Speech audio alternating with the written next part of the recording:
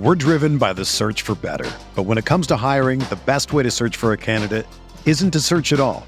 Don't search, match with Indeed. Indeed is your matching and hiring platform with over 350 million global monthly visitors, according to Indeed data, and a matching engine that helps you find quality candidates fast. Ditch the busy work. Use Indeed for scheduling, screening, and messaging so you can connect with candidates faster. Leveraging over 140 million qualifications and preferences every day, Indeed's matching engine is constantly learning from your preferences, so the more you use Indeed, the better it gets.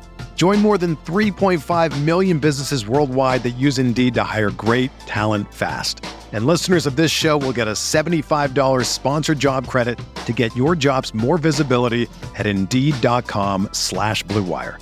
Just go to Indeed.com/Blue Wire right now and support our show by saying that you heard about Indeed on this podcast. That's Indeed.com/Blue Wire. Terms and conditions apply. Need to hire? You need Indeed.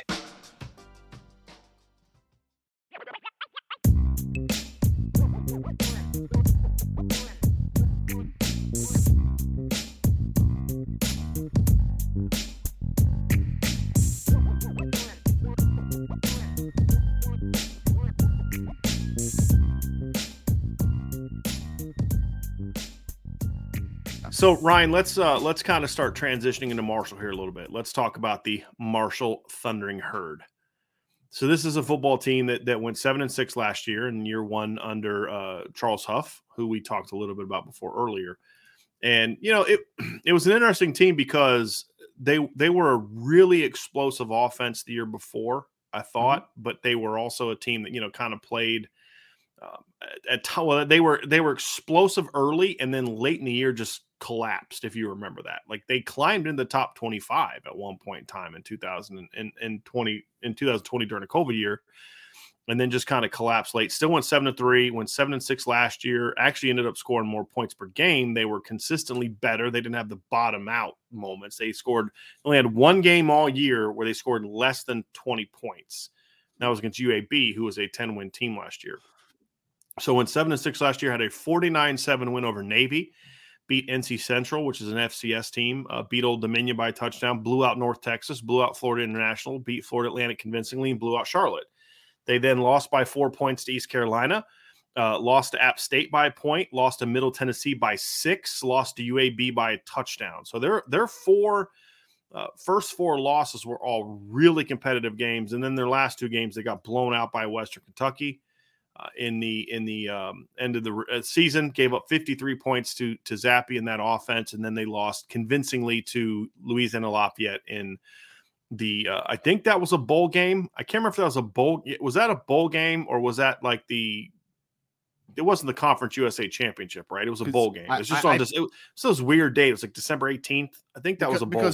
I think it was a bowl game too, because you said Marshall won 7-6, right? Right. So that 13th some game teams had their bowl games canceled last year. Right. So there was still some of that nonsense last year. So right. But again, I think the December 18th, that's too late for a conference title game. And also they've changed leagues. So they're not a Conference USA team anymore. They were a Conference USA team last year, but they are now a Sun Belt team. Mm-hmm. So they are in a different league. So again, this is an opponent that is a quality opponent, meaning it's a team that's good enough to let you learn something about yourself. This isn't New Mexico Bowling Green, but it's also an opponent that Notre Dame should win convincingly against. But let's talk about some of the reasons, Ryan, just as an overview so people can understand what is it about Marshall that makes them good. And I think the first thing that I look at is they have really tried to recruit hard. And one of the things Doc Holliday, I thought, did a really nice job of, by the way, favorite coaching name ever. Great name. By the way. But one of the things Doc Holliday has really, really worked on in recruiting, and Charles Huff has done the same since he's got there, is recruit the South a ton. Mm-hmm. Their starting quarterback is from Florida. Their starting running back is a transfer from Florida State who is from Virginia, Kalen LeBourne. You probably remember, if you're a recruit, Nick, you remember him. He was a big-time recruit. Some people, I think one service had him as a 5-star. They're an 11 personnel team, Ryan. One back, one tight end, 3 receivers as their base offense. They'll mix it up a little bit, but they're a lot 11 personnel from what I can tell. You can correct me with these if I'm wrong, Ryan, because I know you've watched a lot more film so far than I have. All 3 of their starters at receiver are all from Florida. The number 2 players at each position at receiver are Florida, Tennessee, and then there's one kid listed as the third guy, but he actually has played a decent amount, Shadid Ahmed, and he's from Texas. Mm-hmm. Their starting tight end is from Jersey. Their backup's from Alabama. They have a kid named Driscoll who spells his name correctly in the offensive line from Kentucky. So their offensive line is more Midwest-ish. It's and it's Kentucky, PA, West Virginia, Kentucky, and Ohio. And then you go down to their defense. Here's where guys are from: Georgia, South Carolina, Florida, Tennessee, South Carolina, Louisiana, Tennessee, Florida. That's where their starters are from on defense. So again, this is a team, Ryan, that is trying to go south because they want to be athletic. Now, are they as athletic as Notre Dame and teams like that? No. But for their level, they're a pretty athletic football team for their level. And that's something that's going to present some challenges for Notre Dame. They're long and they're longer than you'd expect a team from the Sun Belt or Conference USA to be at the skill positions. Because we mentioned earlier their secondary, but their receivers, Corey Gamage is a good football player. He's 6'4". Talik Keaton, really good football player, 6'1". Caleb McMillan's going to play a lot. He's 6'3". Brian Robinson, 6'1", 202. Their tight end is 6'3", 234. They've got some size. Their offensive line is 314, 311, 300, 325, and 316 across. They're not an undersized offensive line. They have a big physical offensive line. They don't move well, but they're big and physical. And then, as we mentioned on defense, their linebackers are 6'2", 6'2". Their stud is 6'3", 214, and then their 4 DBs are 6 foot, 6'1", 6'1", and 6'2". So this is a team that's got some height and also some corresponding length to go with it. So that's the first thing that stood out to me when I was looking at Marshall. We're driven by the search for better. But when it comes to hiring, the best way to search for a candidate isn't to search at all. Don't search, match with Indeed. Indeed is your matching and hiring platform with over 350 million global monthly visitors, according to Indeed data, and a matching engine that helps you find quality candidates fast. Ditch the busy work. Use Indeed for scheduling, screening, and messaging so you can connect with candidates faster. Leveraging over 140 million qualifications and preferences every day, Indeed's matching engine is constantly learning from your preferences, so the more you use Indeed, the better it gets. Join more than 3.5 million businesses worldwide that use Indeed to hire great talent fast. And listeners of this show will get a $75 sponsored job credit to get your jobs more visibility at Indeed.com/Blue Wire. Just go to Indeed.com/Blue Wire right now and support our show by saying that you heard about Indeed on this podcast. That's Indeed.com/Blue Wire. Terms and conditions apply. Need to hire? You need Indeed. When you need mealtime inspiration, it's worth shopping Kroger, where you'll find over 30,000 mouth-watering choices that excite your inner foodie. And no matter what tasty choice you make, you'll enjoy our everyday low prices, plus extra ways to save, like digital coupons worth over $600 each week. You can also save up to $1 off per gallon at the pump with fuel points. More savings and more inspiring flavors make shopping Kroger worth it every time. Kroger, fresh for everyone. Fuel restrictions apply. Yeah, I mean, I think it's really well said, Brian. I think that there's a lot of players on this Marshall team that I think are better than the level they're playing on. I'll leave it at that, right? Like I talked a little bit about, like, I think there's one specifically that I think could be a contributor on a Power 5 team, like pretty easily. But I mean, you mentioned Corey Gamage is 6'4", 220 pounds. Like, he is long. Kid. He's pretty fast too, man. Like, he's not slow-footed. Like, he's an pretty explosive kid. He's a very linear player, right? So he's not going to like change direction incredibly well. But as a vertical-based player, and after the catch, man, I mean, at least last week, like, he made a play after the catch. I was like, oh, he can break some tackles too, man. Like, he's not just like a stiff vertical player either. Like, he can play in space a little bit. So you got a kid like him. You got LeBourne, who, hey, man, I mean, we talked about Rasheen Ali, who's a fantastic player. Unfortunately, is not with the team right now. But LeBourne's 212 pounds. There was a reason that he was highly coveted at one point, right? Like, he had 12 carries for over 100 yards in their opening game. Again, against Norfolk State. Hasn't been able to stay healthy. That's the reason. He has not had a statistic gained since 2019. Yes. Because of injuries. I mean, it's crazy. That's been the reason. Yeah. But when he's healthy, he's still got some juice to him, right? Like, I was impressed by the burst and acceleration he had. Not a creative runner, but like as a downhill 1-2 gear runner, he's got something to him. talked about Gamage. Henry Colombi, transfer from Texas Tech, was at one point 6-year player. He was Jordan Love's backup quarterback at Utah State there for a little bit, which is pretty funny. And then you mentioned my favorite player in this offense, Brian, Ethan Driscoll. Best last name on the team, in my opinion. I bet you $20 he's related to me somehow.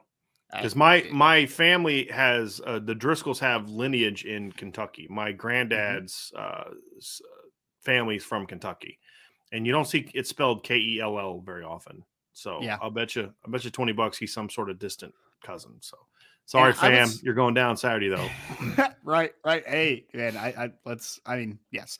But I was just going to say about him, Brian. I mean, we talked about looking the part. My man is 6'9", 314 pounds. So he's a big fellow, man. And he's better athlete than I anticipated. Pretty good flexibility. You know, power isn't great. It's still developing. But like to your point, some good looking athletes on this team, man. On the offensive line, in the pass receiving core, on defense. There's some guys, man, that stick out, and you're like, he should probably be playing a little higher than maybe at Marshall than he is. Yeah. Their quarterback's an interesting guy, Ryan. Henry Colombi, transfer from Texas Tech, and had an okay first game, I thought, on Saturday against Norfolk State. I mean, they just kind of ran on Norfolk State. Yep. He's a kid who I think is a decent athlete. To me, he just doesn't have much of an arm to stretch you deep. He's an RPO thrower. Yeah. He's an RPO kid. Yeah. Good accuracy. I mean, you look at him last year at Texas Tech, it was a similar thing. I mean, he completed 64% of his passes, and it was a lot of stuff getting him the ball in space, letting guys kind of run with the ball. He's not really going to stretch you down the field. He's an okay athlete, but he can be overwhelmed by pressure. I think that's going to be something too. But if you let him sit with a clean pocket and you give him and you play off coverage, he's going to pick you apart because he's a smart kid. He's a good decision maker, and he's accurate. Good accuracy. Good, not great, but good accuracy from what I've seen. But he's also a kid that's played in some big games. I mean, you look at him last year, Ryan, he played at Texas. He went 18 of 24 for 324 yards and 3 touchdowns at Texas. He's played at West Virginia, went 23 of 34 for 266 yards at West Virginia. He threw 7 passes, completed, or 212 passes, completed 7 at Oklahoma. The point being, the reason I'm saying this is because when you look at a kid like that, year before, went 30 of 24, 42 against Kansas State, has played at TCU. The reason I'm bringing all of this up is because he's an experienced kid who has played in loud environments. He's not going to be overwhelmed by playing in Notre Dame State. He played at Darrell K. Royal Stadium. Or he's played in Norman. He's not going to be overwhelmed by the Notre Dame crowd and stadium. You're going to have to overwhelm him with your defense. And he's a 6-year player. Right. And he's an experienced kid who's played it, not just been on the team in those games, right? So has played in those games. So he's gonna have them in a position where he's gonna know where to go with the ball. And I get that it was Norfolk State, but he went 24 of 26 in that game. That's right. But he also only 90-something%. Right, 92.3. And so it's funny, only one of his passes hit the ground because he threw a pick in the game. So 25 of 26 passes were caught by somebody. I say kind of jokingly, but QB rating of over 163. I did not. Oh, wait to see this guy. Oh, well, but see, that's the thing though, is as we kind of dive into the personnel, he'll turn the ball over. Yeah. I mean, we talked about what he did last year. He threw as many interceptions as he did touchdowns, 5 and 5. He threw an interception, at least one interception in 5 of the 6 games that he started. The only exception being against West Virginia. And so he'll turn the ball over. There's no doubt. He went 8-4, 8 touchdowns and 4 picks in 2020. He went 2-1 in 2019. And so, I mean, you're talking about a kid who's about same. He's got 4 more touchdowns than he has interception in his career. He'll turn the ball over. He'll make some of those throws if you pressure him, especially. Yes. Well, I asked you if you'd see the interception this past week because he's a kid for me that when I literally wrote in a preview for the site that if you speed up his process, he's going to make some bad decisions. Yep. Like that's 100% because he's a rhythm based passer. He wants to throw screens. He wants to throw RPOs. That's because, like you said, he doesn't have a big arm, so he's not going to push the ball down the field. He's a short to intermediate passer, which is fine in his system. It's completely fine. That's what they want. But you saw the one time that he had to really speed up his process and kind of saw things late, throws an interception, because when you speed up that process, he's going to get pushed into bad decisions. Right. And especially if he second guesses himself, that's when things get a little hairy. Because on his interception he threw this past week, kind of double clutched and then threw into the end zone, right? And I'm just like, oh, yep, that's not the process he was going through in his head, right? Like, that's not what he wanted to do. So I agree. Rhythm-based passer, RPO kid, good in that system. But again, if Notre Dame is able to get some quick pressure and able to speed up that process, you can force Henry Colombi into some bad decisions. There's no doubt about it. Right. So that's going to be a part of it. He's going to have some weapons around him. There's talent around him. There's athletes around him. The line's big and physical, not overly athletic. Let's go on the other side of the ball, Ryan, because this is the side of the ball to me that's going to determine just how good Marshall is going to be this year. They're going to be a good offense this year.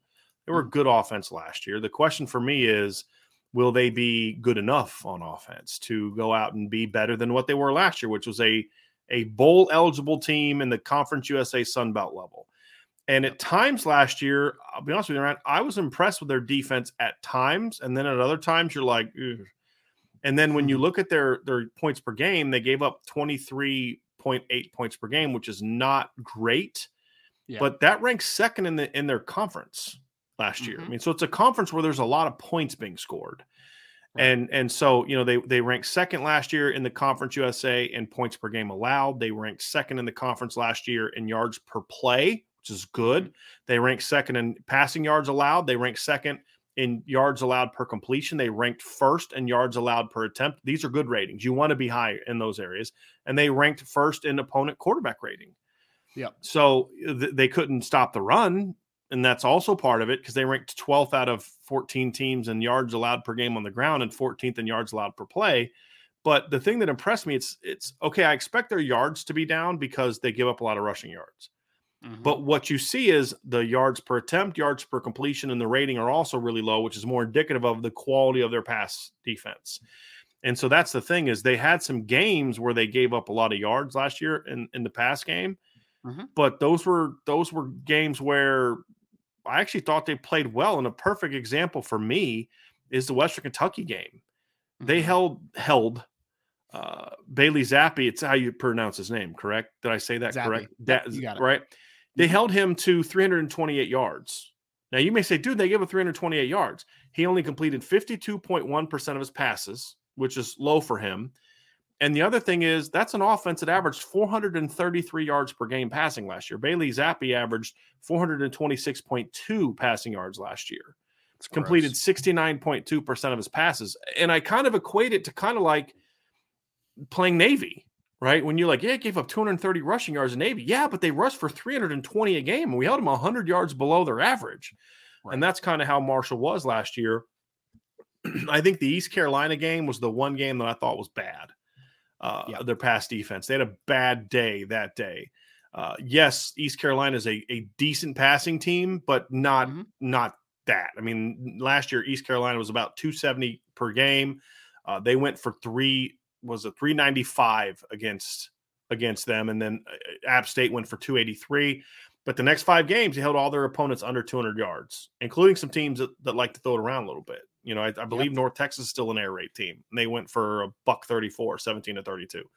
So they went through a stretch there where their pass defense was pretty good. And so, that's kind of what I want to see is, can you throw on them? Because if you can get the pass game going and throw the ball down the field, then they have no chance, because you should be able to run on them. And if they can't run on this defense, Ryan, that's going to be a problem. That's going to be a big problem, because this is not a good rushing defense. And they held Norfolk State to 30 yards on 31 carries, but it's Norfolk State, right? That's a mediocre FCS team. So you should be able to run on them. If not, that's going to be a problem. But it's can you be balanced? And what I also don't want to see is just them come out and just I understand the desire to just come out and push them around or attempt to push them around, but I don't know if that necessarily makes you better. You need to come out and run your offense. Agreed. I think that's going to be the key, is run your offense, because what you don't want to do is just try to bully them.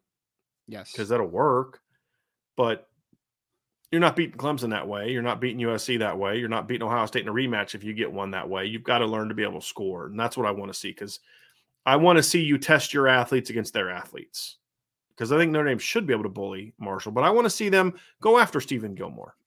Yes. If you don't trust your receivers to go after Stephen Gilmore, then what are we doing here? And what I mean is he's a good football player, but he's not some future top 15 NFL draft pick that just happened to end up at Marshall. Right? I mean, the DNA is good, but I mean, you know what I mean, Ryan? Like if you're afraid to challenge this secondary, then this is going to be a long year, in my opinion. I agree completely. And I reiterate what you just said about let's not just bully them, because I think one of our main points that we started with is that we want the leash to be taken off of Tyler Buchner, right? So him just handing the ball off 40 times, whatever the number is, it doesn't really do anything for me. It doesn't answer any question marks, right? Like this is a game where I want questions answered a little bit, right? Or at least a blueprint to like what it's going to look like. I'm not asking you to show everything and throw the kitchen sink out there, but need to see something more than I saw last week. And I think that the reason you can run on this team, Brian, in my opinion, is the defensive tackle group is not very good. I mean, you talked about Anthony Watts from Purdue, but it's just kind of a underwhelming group inside. So I think Notre Dame should have some success in the interior defensive line, offensive line, if they're able to create some substantial movement there. But the biggest thing I want to see is, I talked about this a little bit in the beginning of the show, these linebackers are pretty good for Marshall, man. Right. It's a good group, and they need to show up and get to the second level on this team, because Abraham Beauplan, I'm here to tell everyone right now, is don't be surprised when number 7's making some plays in this week. Because I went back to watch some of his games from last year, watched him in this game, even though he didn't have a gaudy stat number. I think he had 4 tackles and a tackle for loss and a 1 quarterback hurry. Like, he wasn't overly impressive from a stat sheet perspective, but again, they won 55-3. But give us stats from last year, Ryan, and it's a different story. I mean, you're talking 110 tackles, 10 tackles for loss, 2.5 sacks for a linebacker. This is a kid who plays weak side linebacker in their system, and he's a kid that I think is going to play on the NFL level. Not saying he's going to be a starting caliber NFL player, but I guarantee, I feel pretty solidly that I think that he can last on the NFL level for a few years. So he's a good football player, Abraham Beauplan. Eli Neal, his middle linebacker partner, who's number 24 for this team, who is also a good football player. He's more of a downhill type of kid, even though he's actually a little smaller than Beauplan. He's 6'2", 228 pounds, but it's got a little bit of that hammer to him, man. Like, he'll get downhill, he'll fill. Not as quite a good athlete as Beauplan is, but he's also a good football player. And then, I mean, Brian, the best player that they had defensively in their first game was Charlie Gray, who he plays their stud backer role, is what they call it. And it's basically Notre Dame's rover, right? Like, they run a 4-2-5 base. He's playing that kind of overhang position. He is 6'3", 214 pounds. I think he was listed at 213 pounds, somewhere in that ballpark. So he's got a little bit of linebacker to him, a little bit of safety. He's coming off an 8 tackle, a tackle and a half performance, half a sack. He does a lot of nice stuff working from depth. He's a little over aggressive at times. So I think that I'm looking forward to the RPO game that we talked about a little bit in this week, because I think you can make Charlie Gray guess wrong a little bit, because he's a very aggressive kid, but he is also a good football player. So the second level of the Marshall defense is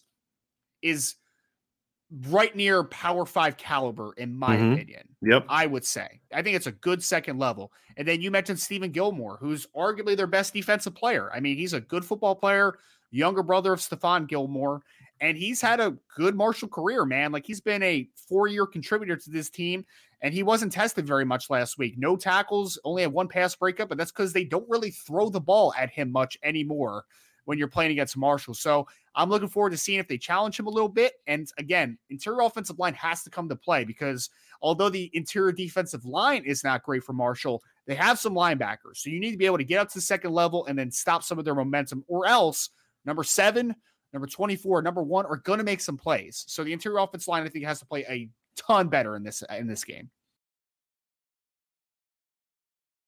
So the other thing too, schematically, is Marshall's not just going to line up, and they're going to do a lot of different things. They're going to show some different looks. You'll see a lot from them, Ryan, which I find interesting. And I saw it against Norfolk State and a little bit. I've watched just a little bit of that game, but you saw it last year too.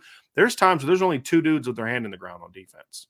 Yep. I mean, and so it can hurt you as a defense to be that way but the thing is they do that because it allows them to do more movement that way. So, that's the thing you have to be prepared for. So if Notre Dame can handle the stone, we'll get into some of the stuff as we get into the deeper into the breakdown. But that's the thing is I actually like this as a test for Notre Dame, the Notre Dame offensive line, Ryan, because this is a defense that can run. It's not just some big, slow or small, slow Bowling Green, New Mexico team where you can actually – I remember watching the New Mexico game. They did not play that well that game, but they were just so much better than New Mexico. They could still hang 66 on them. And I'm like, I wasn't impressed by that 66. I mean, like, you're not – I just wasn't impressed. This is a team that, yes, you should smash them score-wise, but you're going to have to earn that smashing, right? That's the whole thing. It's kind of like Toledo. Notre Dame should have beat Toledo convincingly, but you have to earn that convincing win. They're not just going to show up and like roll over and be like, okay, spank us, please. They're going to say, hey, we're going to come here battle. Like there's a bunch of kids in that football team saying, look, if I can play well against Notre Dame, I can find myself on some people's draft boards. I'm going to make myself some money. It's a money game for me. It is a money game. So that they're going to bring it on Saturday. And so it's going to be a great test for the Notre Dame offense because they're not just going to line up and play. They're going to throw some different looks at Tyler Buchner. They're going to make him read defenses and try to bait him into mistakes and all those type of things. Now, they weren't great at turning the ball over last year, but they're going to do a lot of those things against Notre Dame. And so we're going to learn a lot about Notre Dame because of that, because they're going to make them work for it. Again, there's got to be a realization of who the opponent is, right? And that's just what Notre Dame fans like to do is they like to convince them. They're like most fan bases, right? You convince yourself that every team you play is just not good. And so and then when you only win by 28, you're like disappointed, only win by 28, right? Like you have to understand who your opponent is to then appreciate when you do win convincingly. Like, if they are able to beat them the way that they should, let's say they earn a 45-14 victory. You look at them and say, man, that's a really good win because that team is a decent team, right? You had to earn that. And so if the Notre Dame offense does come out and click on Saturday, that's going to be a good sign. And then you'll get another big test on Saturday against Cal, who Cal has a lot of issues as a program, Ryan, and you and I have talked a lot about that. Yep. But one thing Cal can do is they can play some defense. For sure.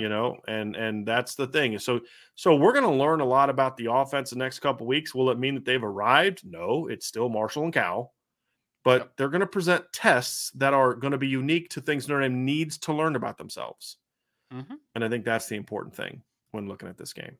So again, man, we talked about the last one being a real true barometer of where your team is, but I think that this is a barometer of how much you've improved. And again, you don't have to be perfect to beat a Marshall convincingly. You don't have to. Your talent is much higher than them.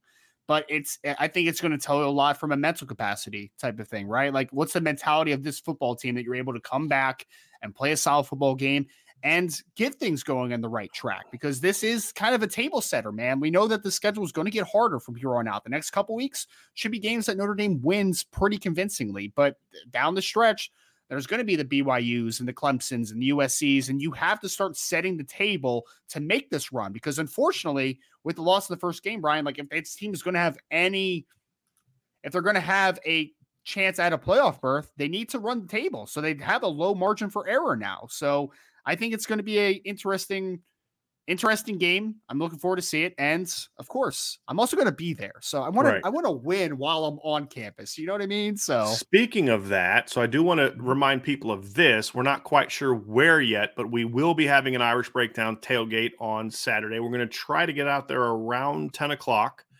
is our goal as of right now. So we will hopefully kind of be able to make that happen and try to get up there. But we're going to have a nice big spread. My parents are coming in town, so they're going to cook. My mom's I tried to tell her yesterday, I was like, don't worry about it. Just come in, just hang out, relax. I want you to just, nope. She enjoys to cook. She enjoys to serve people. So we'll do that. We'll try to get there around 10 and then just kind of be there the whole time. So right now we're still trying to find get some parking passes. We're either going to be in Stadium or Joyce, hopefully.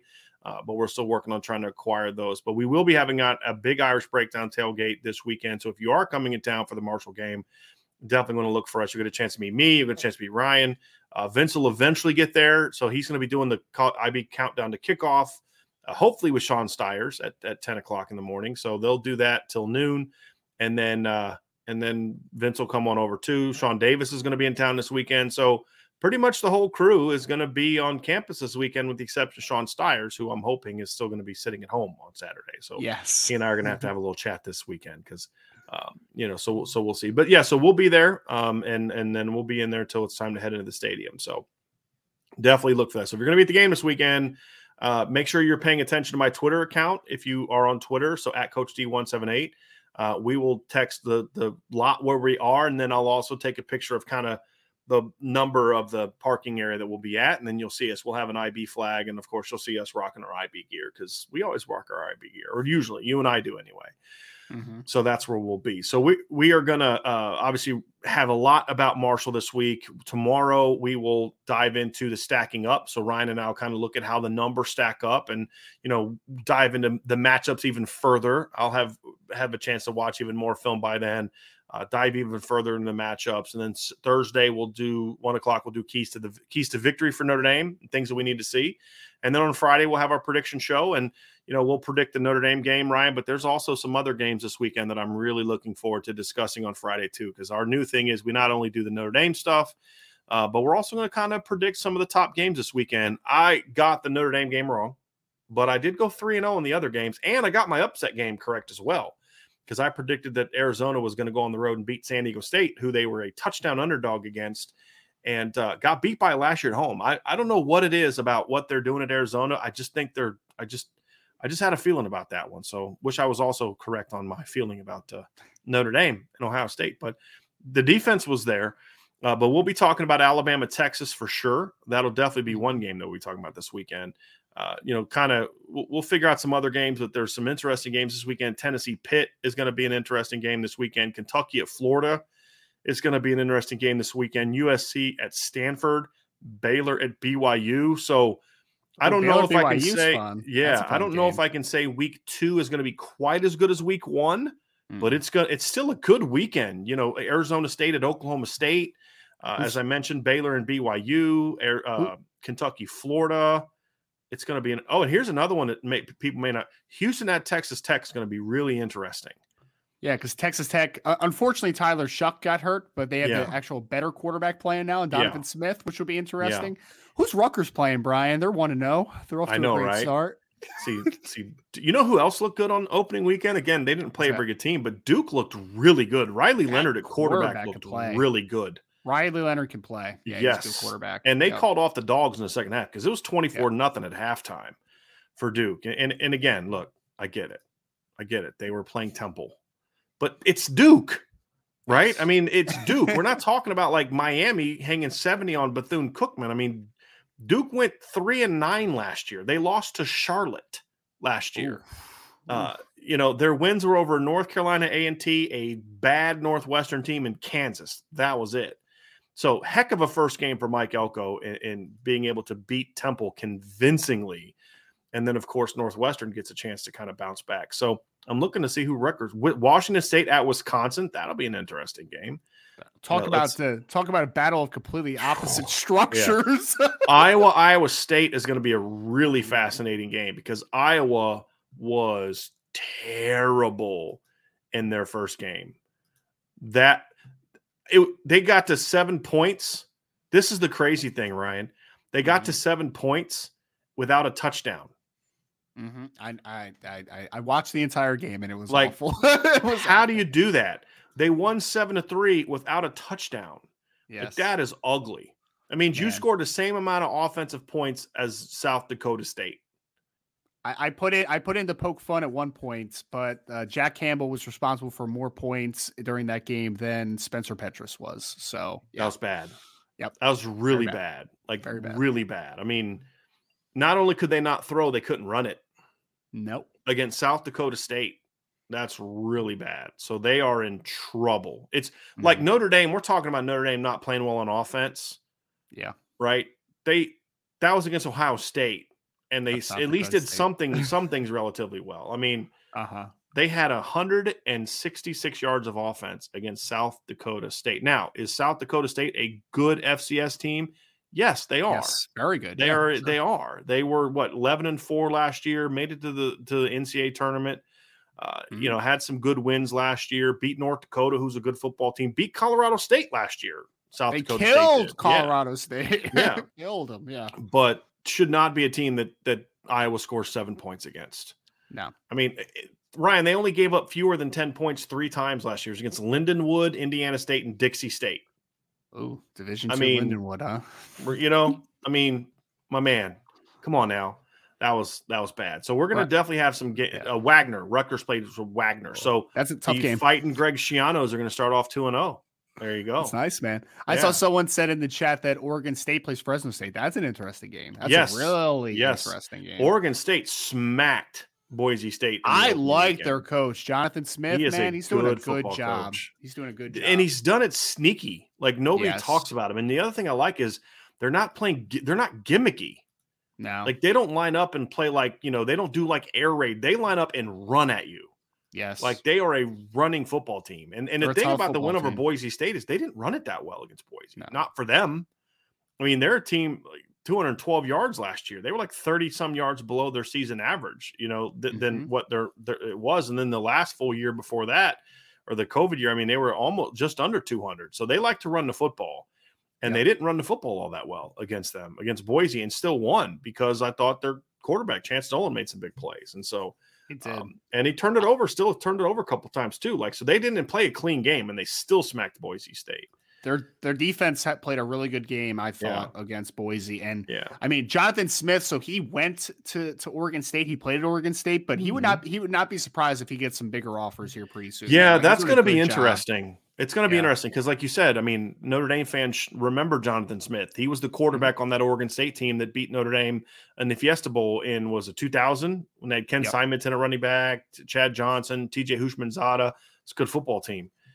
Smacked Notre Dame. He was their quarterback, and he did a great job at Washington. He was, I believe, their offensive coordinator when they went to the college football playoff. The year that Jake Browning threw like 40-some touchdowns. I'm pretty sure that is correct. So, I'm 2000 Washington football team. Let me pull this up real quick. I want to make sure that I'm actually accurate on this. Then yes, Jonathan Smith was their offensive coordinator that year, and Jake Browning had like 40-some touchdown passes, and then he was gone within 2 years. He was at Oregon State, and so younger guy, 43 years old, so not like an older guy, took over an Oregon State team that was a hot mess, and he had him in a bowl game last year. So that was the weirdest 40 touchdown season I've ever seen, by the way. Jake Browning. It was around some very average seasons, but he just threw 40. Well, and he would just throw it as far as he could, and John Ross would run underneath it. And he had Dante Pettis was a really good pass catcher on that team. I mean, he had some dudes, and the Pac-12 stinks on defense. He had Miles Gaskin too, didn't he? Did he have Gaskin back then? The running back? May have. Can't remember. Maybe one of the years. I don't know if he had it in 2016. I mean, I literally don't know if he had it. Yeah, Miles Gaskin ran for 1373 that year, and Levon Coleman ran for 800 some that year as well. So I mean, he was just throwing bombs to John Ross and Dante Pettis. They had Chico McClatcher. That was before all his injuries. Chico was a pretty dynamic kid as well. Daryl Daniels at tight end, Drew Sample at tight end, who's now in the NFL. So he had some dudes around him, and he would just kind of chuck it, and and just. But yeah, it was such a weird year because like the next year he dropped down to 19.5, and then the next year he was at 16.10. Like that's the weirdest stat line I've ever seen. He was 16.10. It's like he had like a steroid year in baseball. Right? You know what I mean? Like what I'm talking about? Like where look at these guys that like they're just like 18 homer guys, and all of a sudden they break out like 50 like in the steroid era, and then like the next year they're down to 17. You're like, gee, I wonder what was different that year. Right. Like. Well, I think that Browning just thought he was back at Folsom High School, because I told you that one before where he threw like 91 touchdowns the 1 year in Folsom. Like, it doesn't make any sense, man. It's insane. So going to be some fun games this weekend for sure that we're going to talk about this weekend. Mm-hmm. So we're going to move on to the mailbag next. But before we do, make sure y'all hit that like, subscribe, and hit that notification bell. Share this podcast. If you're listening via podcast, give us a 5-star review. We would greatly appreciate that. We are going to do a mailbag. We only have a couple questions in there right now. So get those questions in. But again, before you go, if you're going to leave us, hopefully you stay, hit that like, hit that subscribe, and hit the notification bell on the Irish Breakdown Podcast.